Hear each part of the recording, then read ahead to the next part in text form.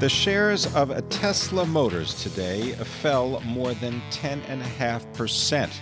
Well, is there any specific news from the company that would cause such a decline? Not necessarily, although Wall Street is questioning whether Elon Musk's plan to combine Tesla Motors with SolarCity will actually go through or even is good for the companies. Here to tell us more is Salim Morsy, Advanced Transport Analyst for Bloomberg New Energy Finance. Salim, thanks very much for being with us. Thanks for having me. Is there any technical reason, any strategic reason why combining a solar power company with an automobile manufacturer that admittedly is building out that gigafactory for batteries, but is there a technical reason why they are a fit? A technical reason, not so much. I think this has been quite a lonely day for Elon Musk since announcing this proposed acquisition.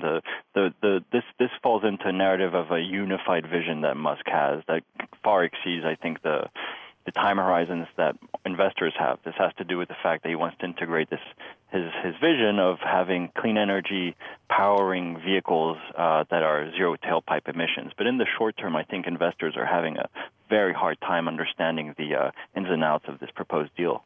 Why? Is it because we don't understand, investors, unless they're very specialized, don't understand the industry, the technology? I think that's part of it. There was a very famous question in the last earnings call at SolarCity that simply asked them, what is SolarCity? Leaving that aside, though, Tesla is facing existential milestones that it has to meet in the next 2 years. Its valuation depends on it. The equity raise it did in the market about a month ago also depends on it, and those are very simple and straightforward in many ways. It's ramping up the production of Model 3, 500,000 cars a year, they say, by 2018, as well as building the largest battery factory in the world. That takes a lot of capital and a lot of focus, and it's not clear at all that acquiring a solar company helps execute those goals. And this would also be a family business, wouldn't it? Exactly. So his two first cousins are the run SolarCity. They came up with this idea when they were going to Burning Man. So says the kind of urban folklore about how the company was started. So yes, Elon Musk owns about 20% both of Tesla and SolarCity, and his first cousins run the solar company. He's recused himself as a shareholder in voting for this deal, but certainly I think there's going to be some corporate governance issues going forward.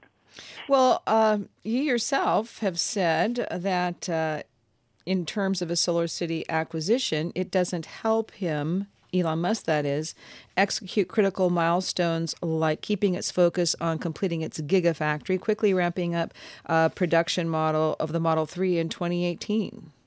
Yeah, I mean, that's exactly right. I think that Tesla and the valuation of the company has been giving a lot of leeway in the last few years because folks have been willing to follow Elon Musk and his vision. I think today the company hit a critical kind of fork in the road where a lot of investors said, okay, hold on, you're loading up Tesla now with over $3 billion of debt from SolarCity for an enterprise value of SolarCity that is just under $6 billion, and it's a company that has had deteriorating financials, specifically their balance sheet.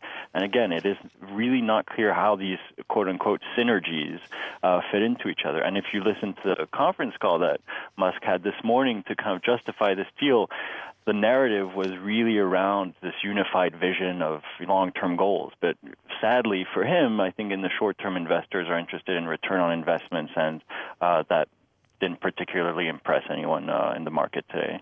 Well, as you said, taking a look at the share price, for example, of SolarCity, the offered range of the deal is between $26.5 and $28.5 a share.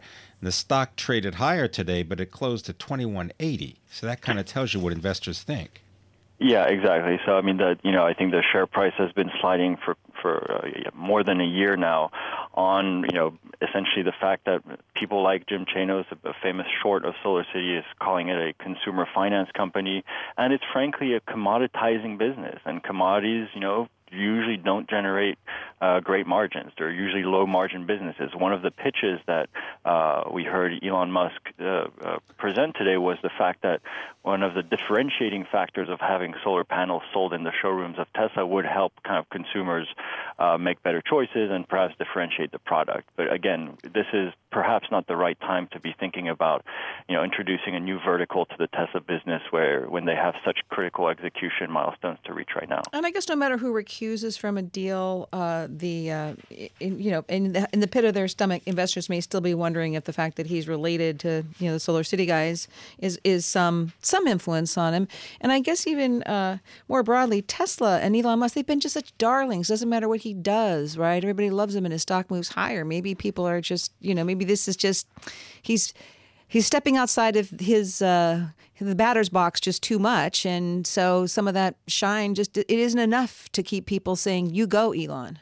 Certainly, I think that's a great point. I think that's that's pretty much what happened. I mean, Elon Musk is a very smart company, surrounds himself with very smart people. I have no doubt that when they were thinking about announcing this, it was likely that this reaction was anticipated. So, I mean, from their perspective, perhaps they anticipated this and they think that fundamentally this is the right move for the company. I mean, we should give them credit that, there is, from our perspective at Bloomberg New Energy Finance, growth opportunities for sure in the residential PV industry in the U.S. About 30,000 U.S. households are adding solar to their roofs a month. But that, again, may not be enough to sustain Tesla through the next 2 years. So, Morsy, thank you so very much for joining us. What excellent perspective on Tesla. Elon Musk, the $2.8 billion announcement, announcement of a $2.8 billion acquisition to buy SolarCity. This is Taking Stock on Bloomberg Radio.